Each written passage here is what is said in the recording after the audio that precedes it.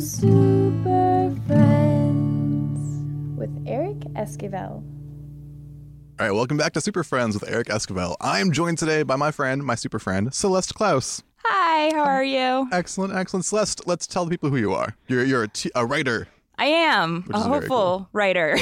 No, you're full-blown. I am I'm in your class. Yeah. Do people know about your class? They do, but also, you work on like Mr. Robot and stuff? I do, yes. Currently, I'm working on New Girl. Oh, very cool. As the writer's assistant. Excellent. Little asterisk. Little Jimmy Olsen. Yeah, there you go. I'm Jimmy Olsen. I've been working on that. Worked on that for season 6 and going back for the last season, I think. But before that, I was on Mr. Robot for the first 2 seasons. Very cool. As well. Did a little bit on Narcos. Oh, cool. Yeah. So today, appropriately enough, we're talking about the Superman TV show Lois and Clark from 1993, which is one of the best Superman incarnations, probably, of all time. I like it a lot. I like it. I don't feel like I know how much you love this. Oh my God, I love it. In relation to everything else that you love that's Superman. I have this disease where if something has a red S on it, I can't tell if it's good or not. That's what the whole podcast is about, basically. You're just like, yep. But this is a great Lois Lane story, which is why this one is different from most. Lois and Clark, her name comes first. She actually appears first in the pilot episode, which we're talking about today. So she does. I love it's so. I never realized that's what the case was because it was so long ago that I watched it. Yeah. And I think. Like, I was 5 years old when this came out. It came out in 1993. Yeah, so. that was not to make... Yeah, that seems like so long ago. But I always, like Buffy the Vampire Slayer is one of my favorite shows of all time. And I always, think of that when I'm like, oh, these, female role models I had growing up. And I'm like, that was the one. And then I'm like, actually, I watched this way before everything else. Yeah. And, she was super kick-ass, so... It was great. And it was, I think as a kid, you don't know that that's not the case with genre fiction, too. You're just like, oh, of course, it's the female-fronted thing. Like, why wouldn't it be? They're half the population. Exactly. I like it a lot. Deborah Joy Levine was the creator of Lois and Clark. Yes, which I looked her up, too, and I, didn't know... Did you know many of the other things she did? Did you ever watch Early Edition? Yes, I did. I used to love that show. So that was a magical realist show, too, where a guy got a newspaper early, and then he would try to use that to go save the day. Like, oh, I said there's a bus crash full of nuns. I have to go find the nuns and tell them not to go on the bus today. And it was like, I think God gave him the newspaper. There was an angel or something. It just every morning he'd open his door and it would be there, on the floor. Pretty good premise. Was it Kyle Chandler who was? I have no idea. I have this memory that it was Kyle Chandler and I could be 100% wrong. I want that to be the case for you. But I hope that is true. I hope it was like Chris Rock. I completely have no idea. If it were Chris Rock, I'm doing a rewatch of that for sure. And Dawson's Creek she worked on too. Yes, the pilot of Dawson's Creek. That was the only other thing I really knew. But everything else looks like hot garbage for sure. But this was great. Yeah. She only did the first season too. Yeah, and then she bounced. Which I don't know why. Did you listen to the commentary for the pilot? I sure did. Yeah, you did. Yeah, she was like, I didn't want them to get together till the 5th season, but after I left, they got together and real fast, and she was like, and then it got canceled. Talking smack. So, I like that it was created by a woman because there's a lot of changes in the Superman story that you wouldn't see in a Smallville or in a Zack Snyder movie in particular. Well, definitely. Yeah. There's even some tricky symbolism in the beginning. We see it opens up on a guy with a beard and a hat, and he's marching in the Daily Planet office, and he's very gruff, and we see that's actually Lois in disguise. She tears off her beard, and she's this beautiful shampoo commercial hair cascading down. Oh my gosh, her hair in the show is perfect, by the way. Never out of place. That's insane. The greatest. So there's that very clear oh, this is a female story, or a female friendly space in genre fiction, and that was cool. Yes. And then all of the ancillary characters turn out to be women too. Whenever they cut to a newspaper reporter or a television broadcaster or a scientist, it's always a woman, and that's not the case in Smallville. You know what? So I wish I had seen more Smallville too. I don't know how. I know people got really sick, I think, of Lana. Right, if that's the case. Mm-hmm. That makes me sad. But I wish I'd seen more of that. So I can't talk to that at all. But even his mom, I feel in this, she's not just the doting mother. You see her for the first time and she's an artist and has she's a sculptor and has her own things going on that's totally sweet for so it's not just oh, she's just, bacon apple pie. Exactly. Yeah. She's not just this Southern this Southern mother who like all she cares about is like being on the farm and doting on her son. I guess that actress auditioned in like a pink Adidas tracksuit and Yeah. like running shoes and was jogging the whole time. And she's like, this is the modern 90s Mrs. Kent. And the rest of them were all like people that were like in their hundreds wearing like little House on the Prairie outfits and stuff. Like little and, floral dresses. Yeah. I thought that was really neat. So there's a lot of things in this show that I really appreciated. The fact that I don't think Clark went to college in this version. Like after high school, he just traveled the world. Yeah. Which is very I cool. love that touch that they added. Like every time he's like, there's some relevant thing that he learned from some person like over in Cambodia that he met through. Like, you know, like it's just like totally random things. And you're like, who are you? And like, how, like, what did you do during the time we didn't know you? I love that because it shows that he went to go meet the world that he wants to save. And he was trying to find his place. And the place, it was Metropolis. That's where he belonged the whole time. But he went off to like, Borneo and all these places. And I think when Perry White is giving him his first interview, he has like high blood pressure. And Clark recommends like, chew on some guava root, man. And he's like a Whole Foods employee. That's so normal. He's totally a Whole Foods employee.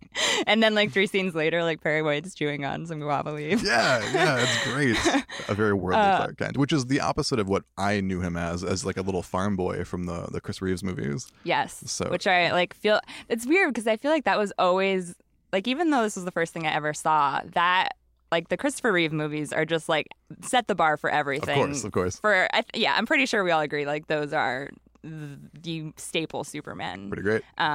But so like every time I would see these new movies come out, like all the Zack Snyder stuff with like Henry Cavill, I'm like, why is it that I don't love Henry Cavill? Like there's reasons, but like the big thing, I was like, Superman's supposed to be this like clumsy dude and whatever, because I'm like, that's what Christopher Reeve was. Yeah. And then rewatching this, I'm like, actually, like Dean Cain is like super confident and super like witty, and like he's the total opposite of that, and yet he like epitomizes Superman in every way that I would think he should. Yeah, it's very much a Clark first story. Where he's not Superman until the end of the first episode, and like he hasn't been going out around in the tights and stuff. He's just a good man. He's just trying to be the best person he can be, and that's really exciting. Like we said, traveling around, and we see him using his powers to help the common man. Like there's a point where a theater is going to get demolished. Oh, I love that scene. And he uses his heat vision to overheat the engine and the wrecking ball, so he can go like help this lady perform the last play at this theater that's getting burned down. And he just has like this massive heart, and he's like, oh, I love it so much. And it's just so cool because I feel like in every case before this, the story was about Superman, and like Superman is so not the focal point of this. It's all about Clark. And it's all about like he's just what am I trying to say? He normally Clark is like the alter ego for Superman, and in this it's like Superman is the alter ego of Clark, and it's like it's more interesting to see him be an everyday guy and trying to fit into normal life than seeing him fight crime, because we all know like Superman's gonna win every fight. Like we like you should bet on him. Probably doing huge scenes of like action with him. It's kind of pointless because like anytime he struggles, you're like, I don't buy that. Yeah, and that was I guess Deborah's pitch for the show is that it's the opposite of the radio and the cartoon where they're like Superman disguised as Clark Kent, where this is Clark Kent disguised as Superman. Exactly. That's really cool. I like that this Clark character. It's sort of a Romeo and Juliet story too. Such a rom-com in a weird way, which I was reading an article. I read the review from Variety for the pilot from 93.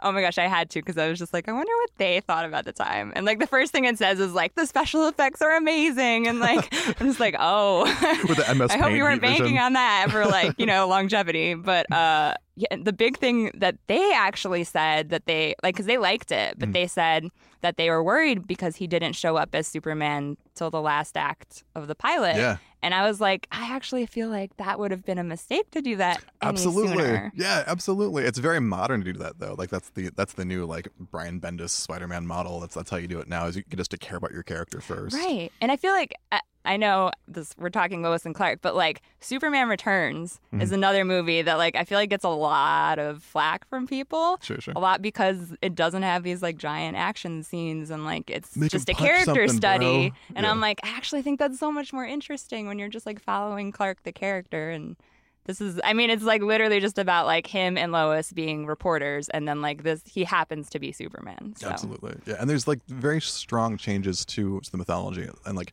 There's no Fortress of Solitude, which I really, as a kid, it freaked me out because I love that part of the mythos. I know. But I as an love the adult, Fortress of like, I Solitude. love that they made that choice for this show because we see him in his crappy apartment. Superman paying rent. And this, I think it's like living in a hotel when he first lives there. Oh, it's terrible. It's like a little like studio. Yeah. Like worse than apartments you see in LA. And it's so tiny. He's like walking up the walls because he's just bored and there's no like space to even pace around on. And that was really fun. Him using his powers bored home alone is very cute. Did you see how they did that too? Yeah, the rotating room. Yeah, I thought that was so cool. Very awesome. The Fortress of Solitude thing though, because I have watched on since binging this after we decided we were going to do this. Yeah. So they do like do a little nod to it later in the season. Oh, cool. But it's not like at all anything like from, Richard Donner's movie or anything like that. It's literally the name of his treehouse when he was a child. Oh, it was that's the Fortress adorable. of Solitude. So like making it all about Clark again rather than just... I love that. Right? And because this Clark wants to be part of humanity like really badly. His whole reason for being is that he wants to be like around folks. When he works at the Daily Planet, he's not a crime guy like he usually is. He does human interest stories. So he interacts with people one-on-one in non-spectacular ways, just trying to figure out what human beings are like and what our motivations are and if he can relate, and he always can. But it's him trying to like connect with humanity. And that makes so much sense that would be the Clark element, that it's a grounding character. Yeah, and I don't even think, because again, watching on a little bit, like he doesn't even know in the pilot that he's from Krypton. Like he doesn't know what exactly happened, like why he showed up. Yeah. So like he is like under the impression that something's different, but like that he is human in a way. So like, yeah, I don't know. It's so good. Very cool. I love that he borrows money from his mom and dad.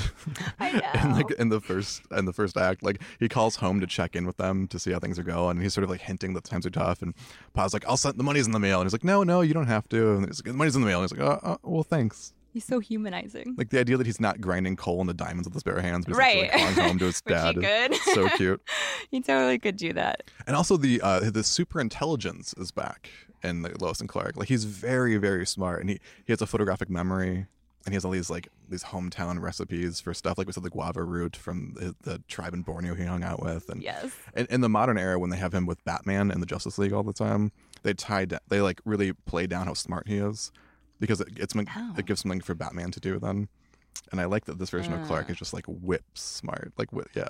I was reading, I don't even know what I was reading, but at one point that like, it's interesting because they always want to make like Batman the smart one, but like Batman is just like very clever. Yeah. And Superman's like smart. Like, it's, like there's differences in that. In that little change of a word, Like Superman will build robots and stuff. Like he has this Kryptonian intelligence, but Bruce Wayne just thinks of things Clark never would. Like Clark would never hit someone in the throat. Like he would never look for someone else's Achilles heel. Like Bruce is sort of like this darker, I'm going to go to places you wouldn't. And that's why he's effective. But yeah, Superman's definitely a smarter guy for sure. He has an alien intelligence. And he's also like, people are good first and foremost. And like, until you prove me wrong, what was it in the pilot where they were talking to the woman? I'm getting ahead of myself, but so there's like a space launch, right? Yeah. And like, they're all worried that this spaceship's been sabotaged, and so they're like investigating this. And the first woman they interview, like Lois is immediately like pessimist, like that she's hiding something, she's not telling us the truth, and like Clark's initial reaction is just to be like, what? Like sometimes people are just good. Can't you like just believe that she wants, like, people are decent and want to tell the truth? And she's like, Clark, come on. But like, so it has this like such a charm to him. Yeah, I like that a lot. It's twofold, right? Because he believes that certainly, but he's also nervous that Lois looks beneath the surface. And I think that he's a little bit like, oh, what are you going to see in me? So there's two reasons for that dialogue. Oh, that's so true. And that's really fun. Yeah, I didn't think about that. Yeah. And we were talking about Superman. Oh, Superman's so great. We were talking about Ma and Pa earlier. It's interesting that Pa is alive in this version. Yeah. In the movies, like we were mentioning, his father dying and him becoming the father is a very important theme. And in this, that's not the case, which is also the case. The comics in that time, Pa was around too. They had a reboot. I didn't read I wanted to know your take on that because I know they like did. I'm so bad because the only like Superman comic I've actually read was All-Star Superman. Oh, it's great though. That's a great one. And I'm trying to like get into reading more of them because I've always like just watched the shows and the movies. And weirdly though, this show made me buy my first Superman comic way back when. Like the first comic I ever bought because I was watching this show. Awesome. And so I had my dad like specially take me to a comic book store so I could look around and like buy like 2 Superman comics. I don't even know what they were about. No. You didn't keep them and frame them? I have the one, but I haven't read it. Like I should read it. They were cool, and they also really communicated with DC back in the day. Like the Superman offices and the writers' room would talk back and forth, and like in this show later on in the series, Lois and Clark get married. Right. Spoiler alert! I should have said it beforehand. Whoops. Yeah, but that wasn't okay. the case in the comics ever. And when they announced that, like when they said that was going to happen internally, then DC had them get married in the comics like a month before, just so that it wasn't received poorly by fans. Like they don't do that in the books. They helped out the writers in the show by doing that, by like beating them to the punch. Because comic book fans are super hardcore. Yeah, they will be angry with you if you like mess up that mythology. They'd flip a car and burn dumpsters and stuff. It is crazy though that like until then, which was. What 90? Like by the time this ended, it was like 97 or something. Like Superman started way back when, and like until now, like until then, they didn't get married. Like they weren't a thing. You know, like that's crazy how long that took. Yeah, we had like occasional Earth 2 imaginary stories where they're like, what if off when like Superman had white temples and stuff, but not in like the main continuity book. They were still like it was the will they won't they. Mm-hmm. So yeah, I thought it was interesting to have. Marriage being an adventure for Lois and Clark. There's as many stories there as there is with like single life, and totally. Yeah, that was a good addition. So yeah, I don't know. Having Pa around was interesting. I liked Ma a lot. I thought she could have maybe held that spot by herself, like designing his costume, and I'm going back to see her. And Pa's sort of a curmudgeon. He is. Especially in the first season. And they're always like, it's really cute because they're always just like together doing everything. So like if they're talking to him on the phone, they're both on the phone with him, or like they never separate, which is adorable. But yeah, I think you're right. Like she probably could have taken that role but I don't know. Like I do love that he has the both of them though. So like I don't know which one I would like better. But like I agree with you. The whole like mythology of like his dad like dying and like that's the one thing he can't stop from happening. Like it is so important to so many of the other stories, but like in this one it's like it didn't need it. Yeah, it's interesting because usually his pa dies and then that's the man that he's been like studying to become just like, and then there's no one else to study in Kansas, so he leaves Smallville to go travel or to go to Smallville and like or to go to Metropolis, and then Perry White becomes the new father figure. And they sort of do that again here, but then it's just a bigger cast, and I guess there's more to do, and for a TV show it's good to have more options. Right. Gives you a little more. Perry White also is amazing. Let's talk about Perry. He is my Perry White for all times. Awesome. Like I think whenever I think that he's the only one I think of when I think Perry White, which is like he's so good though. And I was listening to the commentary and they were saying like because he was from the South and stuff, so they like changed some of his dialogue, like the whole like Great Shades of Elvis, like he's a super like big Elvis fan now, and like that's how he talks, and that's like they use the actors like mannerisms and you know like his cadence, just to bring that into the character, and he's so great. It's the best. Yeah, because in the comics he says Great Caesar's ghost. Right, Great Caesar's ghost. He referenced Caesar all the time, but they made it Elvis, which is pretty adorable. I love it. He's like a big teddy bear too, but like you're also he's still the boss. So, you know, like I don't know, they did a really good job with him. And I love that Lois though is just like I like don't care. Like you can tell me all these things you want, but at the end of the day I'm going to do the story the way I want to do it. Like, you know, she's so not she's like very I don't want to say like not pleasant because she is, but like she just doesn't care, and she has this like headstrong to her. Yeah. It's not a word. And Perry very much represents like old school masculinity, like he's sort of yelling at everybody and barrel chested and kind of like gruff and blowhard, and she just breezes right through it. I think the first time we see Lois Lane, it's Lois with Clark is that Clark's in for his first interview at the Planet, and she comes in and she's just denying a story that he assigned to her, and she's like, I have a better one. And then Clark hears that and he goes and he writes a story that she was supposed to write, and that's how he gets in the paper. Which is awesome for Clark. Yeah, I like that he's observant, but he sees her and immediately he's like gobsmacked, and it's very much like a meet cute rom-com thing, like you were saying. Well, and she's like immediately just like, who is this guy? Like, I don't care. Like, what? And then when he gets assigned to work with her, she's like, absolutely not. And then like I love the second they leave Perry's office after they've been assigned to work together for the first time, and she's just like laying down the rules. Like, this is how it's gonna go. Yeah. I'm in charge. Like, this is my story. You're just there. I'll ask the questions. Like, oh, it's so awesome. She has that line too where she's like, he's from Smallville. I couldn't make that up. That's such a great line. Right. And it's not making fun of the material. It's like Lois would feel that way. And exactly. I like that a lot. She's very relatable. Yeah, there's a real like kind of element of play in this that there isn't in some of the stuff. Like the Zack Snyder movies we're talking about, where it's all very dire and scary and science fiction. Dark. This is very much like kind of playful and cutesy. And I really like that tone. Superman is a strong character because you can put him in any situation and have that story flourish. And that was a unique thing for me as a kid to see this banter back and forth. It's like His Girl Friday or something. Yes, which I miss that in Man of Steel so much because they're both great actors and like Amy Adams is great, but that's the one thing I think is not the one thing. There's several things, but I won't go too far into that. Every episode, every guest, we just shit on them. I'm so sad. I'm sure there's like good stuff too, I guess. But like they don't have that banter and that like chemistry that is so great and all the other things. Like even in Richard Donner's Superman, like Margot Kidder is amazing. And like with Christopher Reeve, like the two of them playing off each other, like that so makes great. That relationship and it kind of like makes the movie. And so to see that in this show too, like it's such a great thing for a TV series. And like the longevity of telling story after story, it's like it's about these two people and she's his only formidable opponent. She's the only person in his life that can stop him just from force of will. She's like, no, I've got this one, Smallville. And right.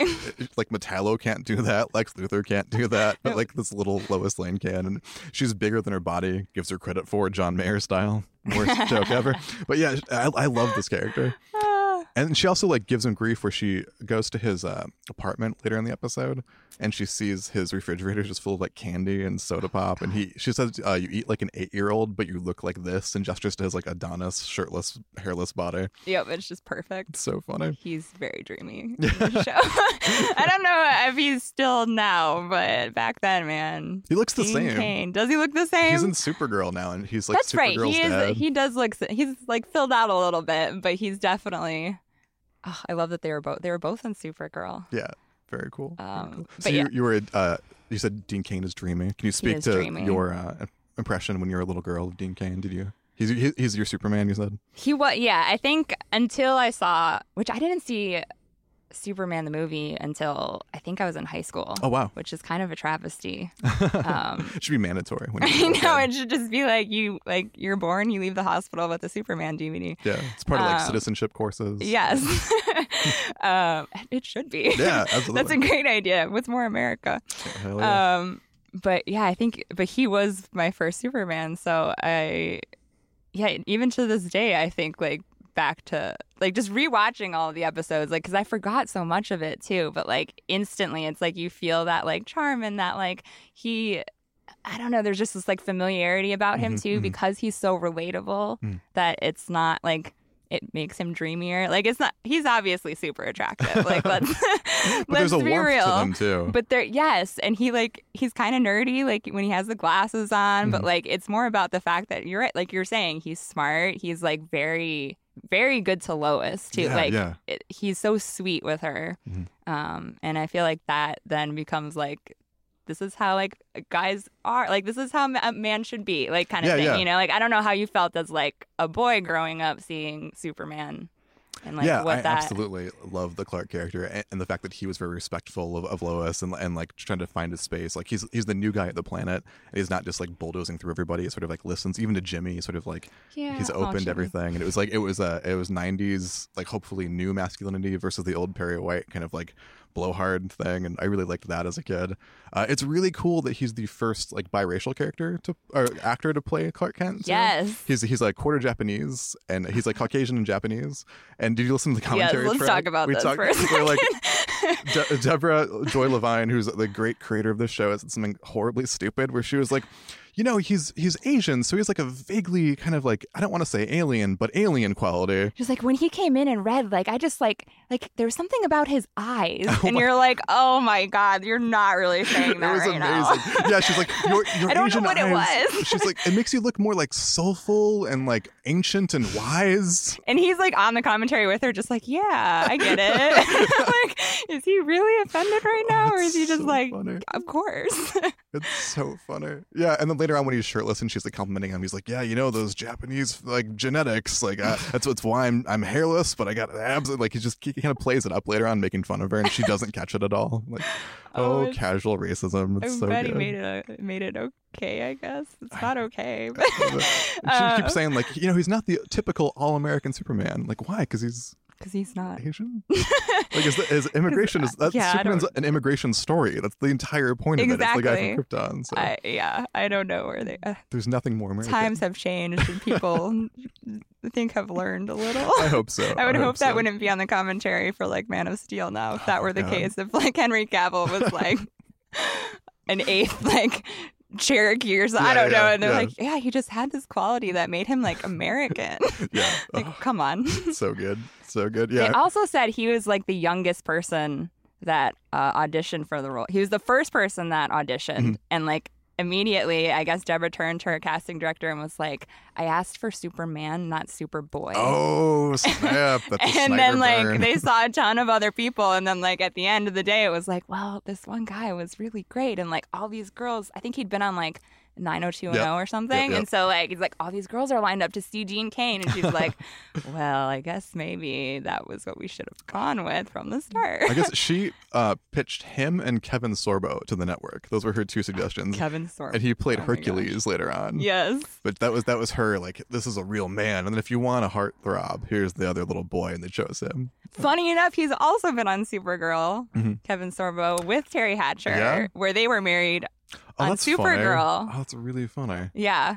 So I guess that's the alternate reality of Lois and Clark there. Oh, Kevin Sorbo. Yeah. So funny. Yeah, I only know him in the modern era from being like super like conspiracy minded and crazy and stuff. He's like, yeah. To say he's right wing would be an insult to right wing people. He's one of those like birther creepy guys. Like an extremist. Yeah. But it's also Hercules, so it's fine. It's fine. I guess so. Yeah, I love the Clark aspects in this. It's the first. I don't know. Lex Luthor is great too. It's the first time that we ever had a Lex that had hair. Yes. Like legitimately not a wig hair. He's like a very handsome, capable foe for Clark Kent, and that's really cool too. And it's cool too because it's interesting to see Lois, who's like this super determined, like strong woman, but yet when Lex Luthor becomes around, she kind of becomes this like, do I want a guy to take care of me sort of thing, which is like, no, like you don't want to like fall into that, but like it's just like one more instance of him being like this villain of like, he's like, yes, he like falls in love with Lois later on, but like he's not good for her. He's not good in general. Like, you know, like it's interesting to see that dynamic of like Lois, who's been like, I'm the boss of every story we do. I'm like, take charge. And then like she like just melts around him, and you're like, yeah.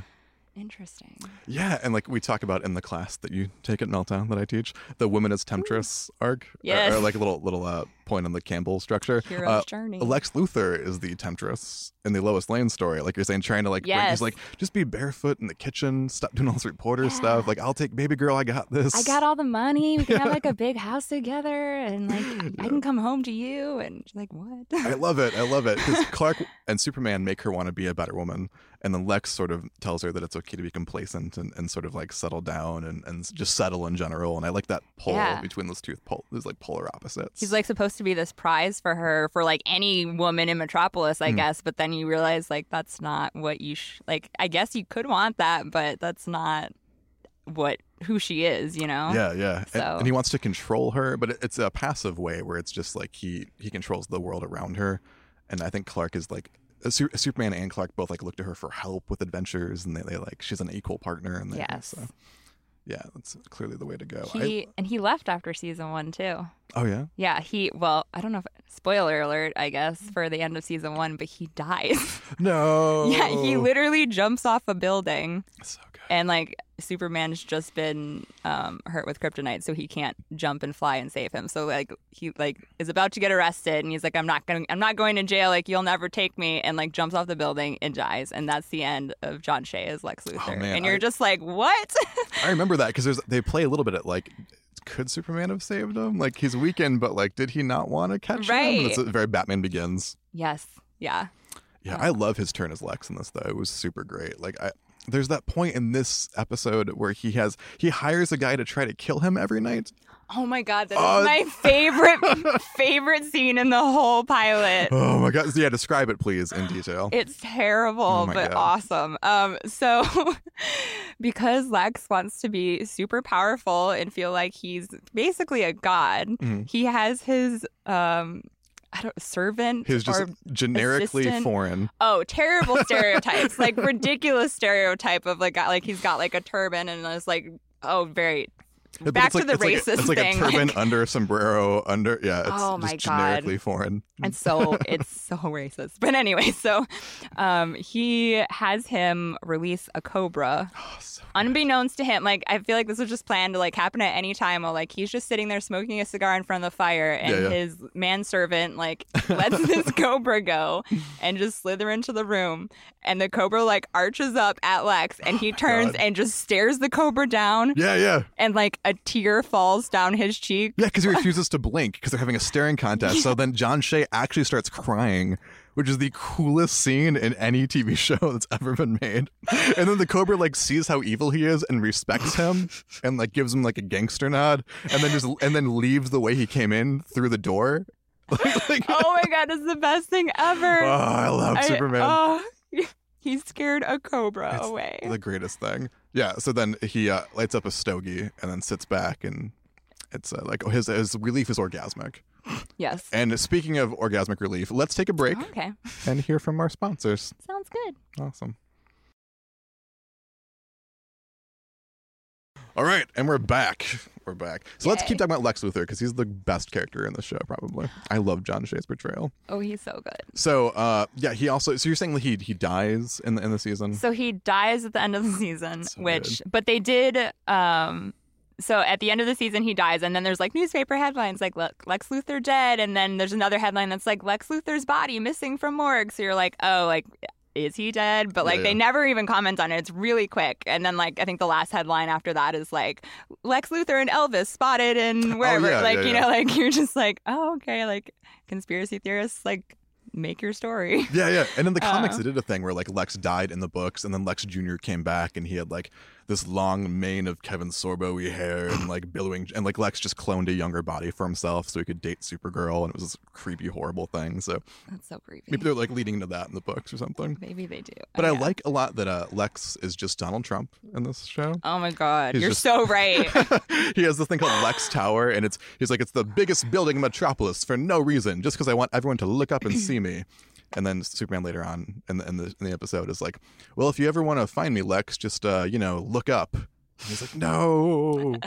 Well, he also, because like later on, again, more spoilers, but later on, the planet goes under after he buys the planet is doing bad because of him. Yeah. Because he's, doing whatever manipulation he can do.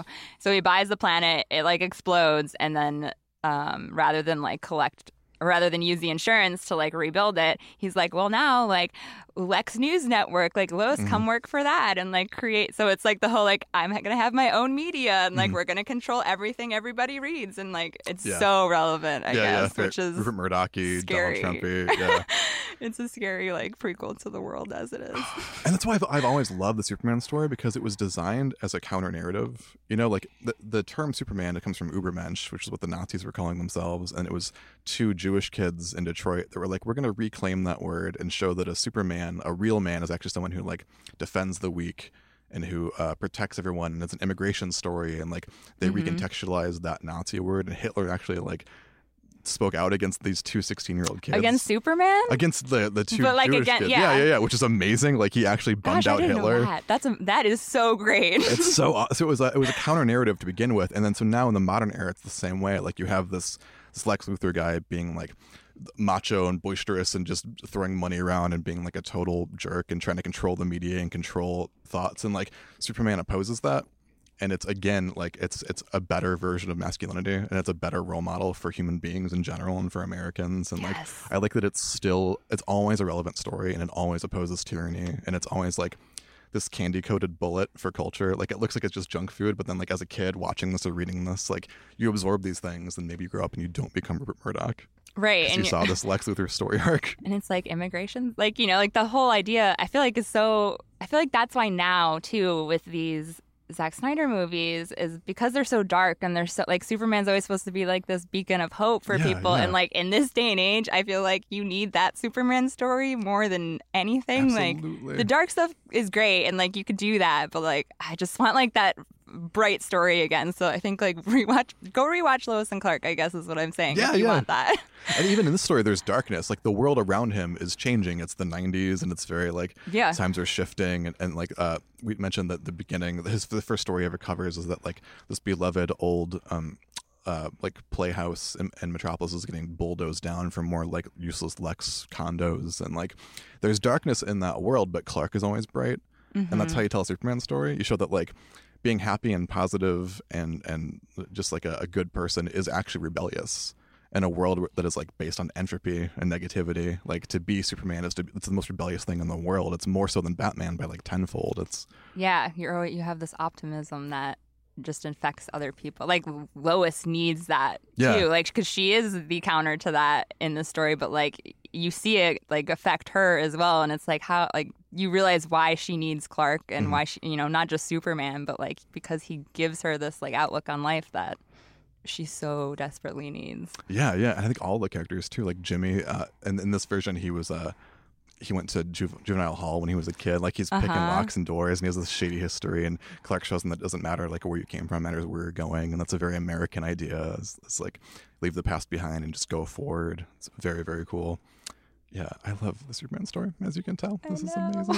You know what else is cool about this season in particular is talking about like Lex Luthor and all that, is that all the villains in this season are very much like real, normal criminals. Yeah. Which is not like I haven't watched them again for a while, so I don't know how crazy it gets. But I know like seasons 2 through 4, it's a lot of more of like these like villains with superpowers who like come after Lois and Clark, whereas like in season 1 it's Lois and Clark getting themselves into trouble with ordinary people.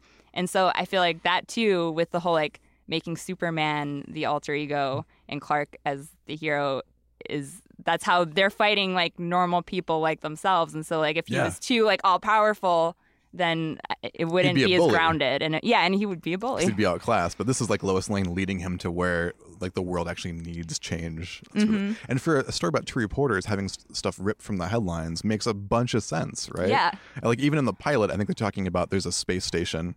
That's the big like MacGuffin in the episode, is like who's going to control the space station? Is it Lex or is it the UN?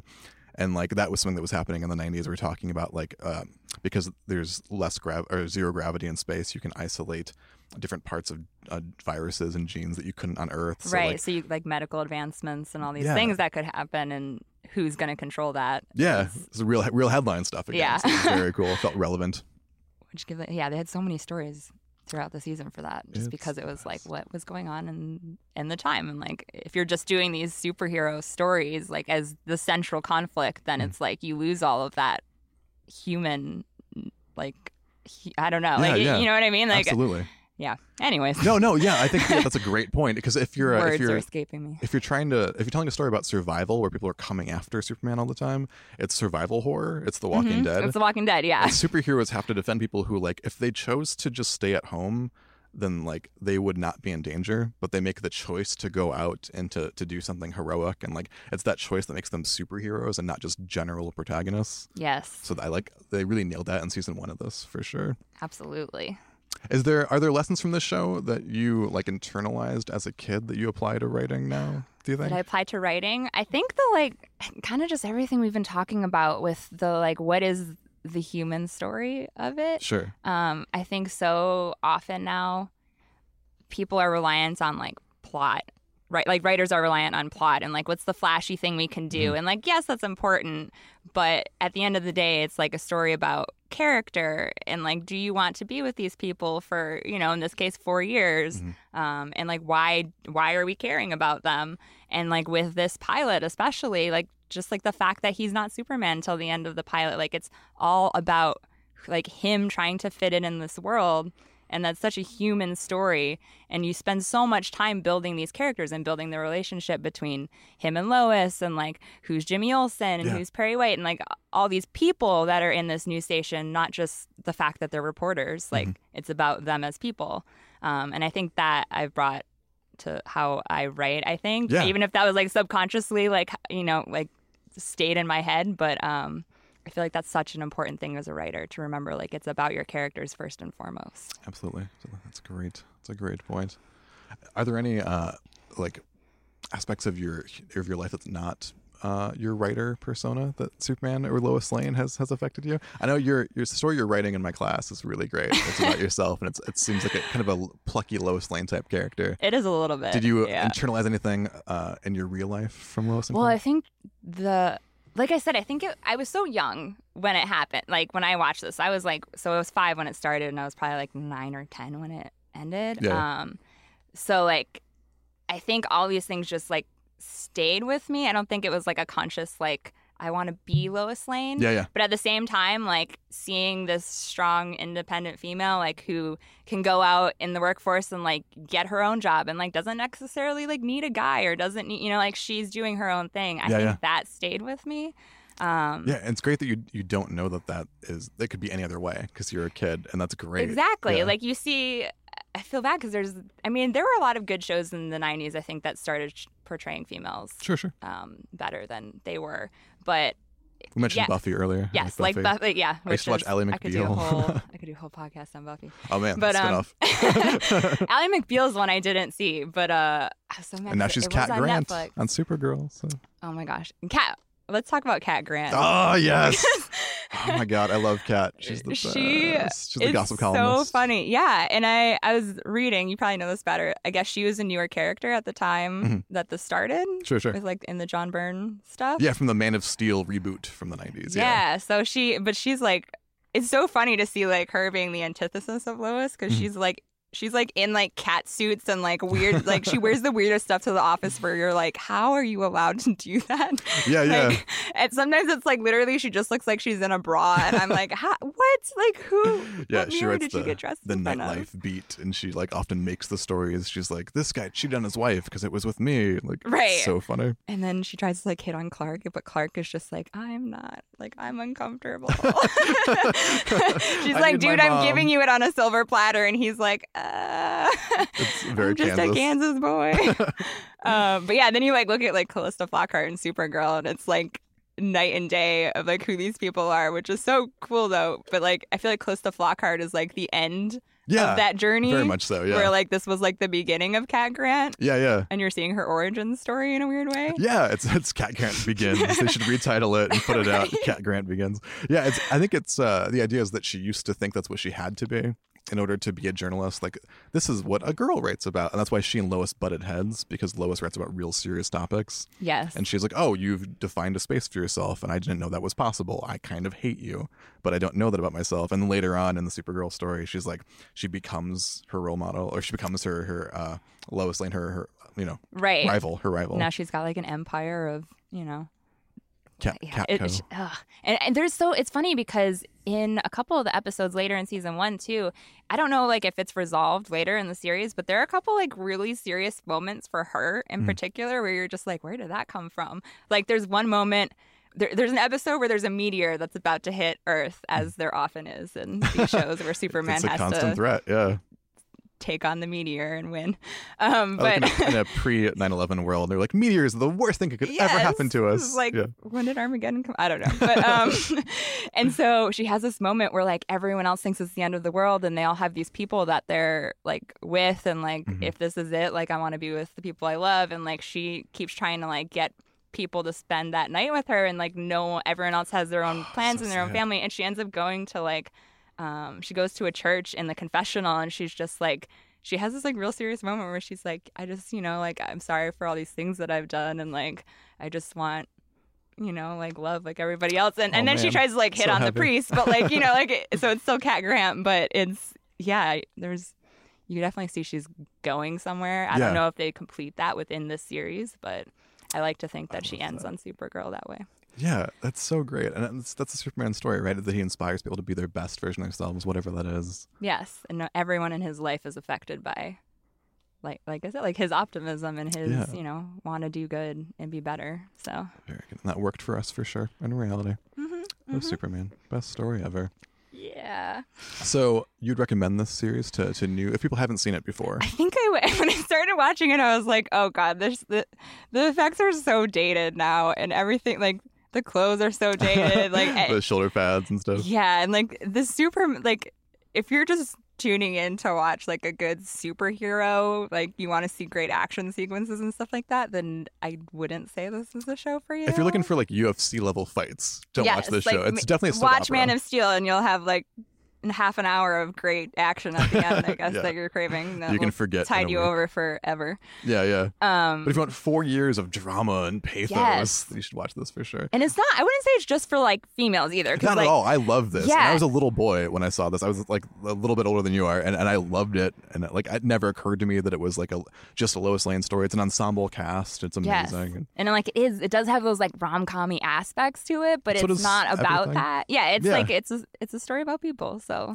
I'd say it's less like rom-com-y than Smallville, I would say. That's, well, I can't say, I guess, but from what I hear, I think that's true. I think it has real stories, and you said the emotional centers of the characters are very accurate and they're very believable, so it's a compelling story. And that I feel like always holds up when you can like care about the characters still after like years of changes to the television, and like now we've got shows like Game of Thrones and things that are just like crazy like levels above something like this, like but if you can go back and like the characters are still really well thought out and their banter is still fun and the dialogue is great, like those things hold up in the show. So I would say then yes, you should watch it. Me too, especially for Lois fans too. Do you happen to ever watch any of the George Reeves black and white stuff? I didn't. So that was great. I used to live in Tucson, Arizona, and I worked at a comic book store where I did like marketing and stuff, and Noelle Neal lives there, who's the first Lois Lane.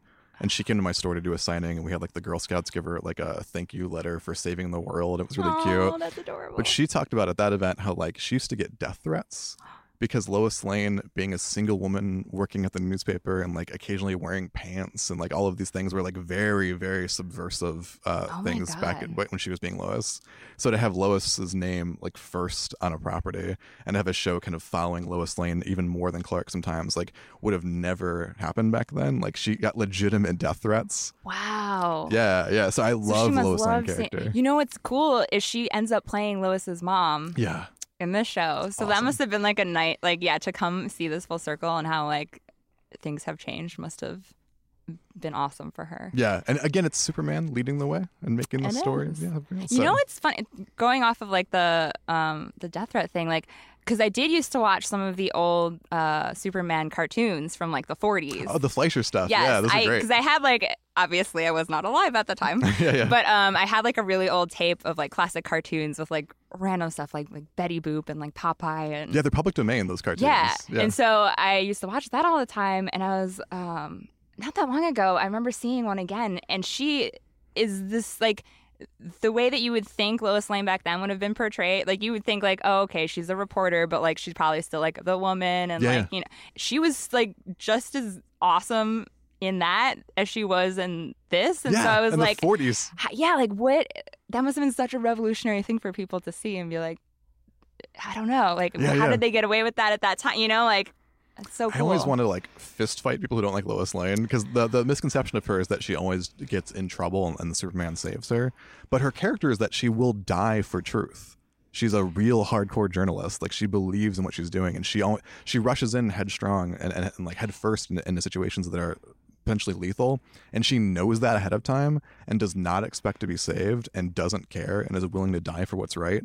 And Superman saves her, and it's a bonus. Yes. But she'll die for what's right any day of the week, no questions asked. Right. She's not this like damsel in distress that most love interests of superheroes tend to be. She's not Mary Jane, who's the supermodel that Peter Parker gets to date for no reason, even though he's like a 16-year-old nerd. She's even more heroic than Superman because she's not bulletproof. And she jumps in front of guns all the time, and that's actual bravery. Mm-hmm. So in this, she's even braver than Clark is, and I love that about the character. Yeah, because Clark doesn't have Clark could be brave because he doesn't have to worry about dying, whereas like Lois is like, I just need to do this for because I'm compelled to reveal the truth about a wrong that's happening, and it's so much harder for her to make that choice. Yeah, it's her duty for truth, justice, and the American way. Oh, she's such a great character. All right, and on that, I think we'll end this episode of the podcast. This is great, Awesome. Celeste. Thank you so much for coming on. having me. Yeah, totally. This was so much fun. So you, where are you online if people want to find you? I know you're writing a comic right now. That sounds great. I am. And you're doing all kinds of crazy stuff. So where can people follow up with you? And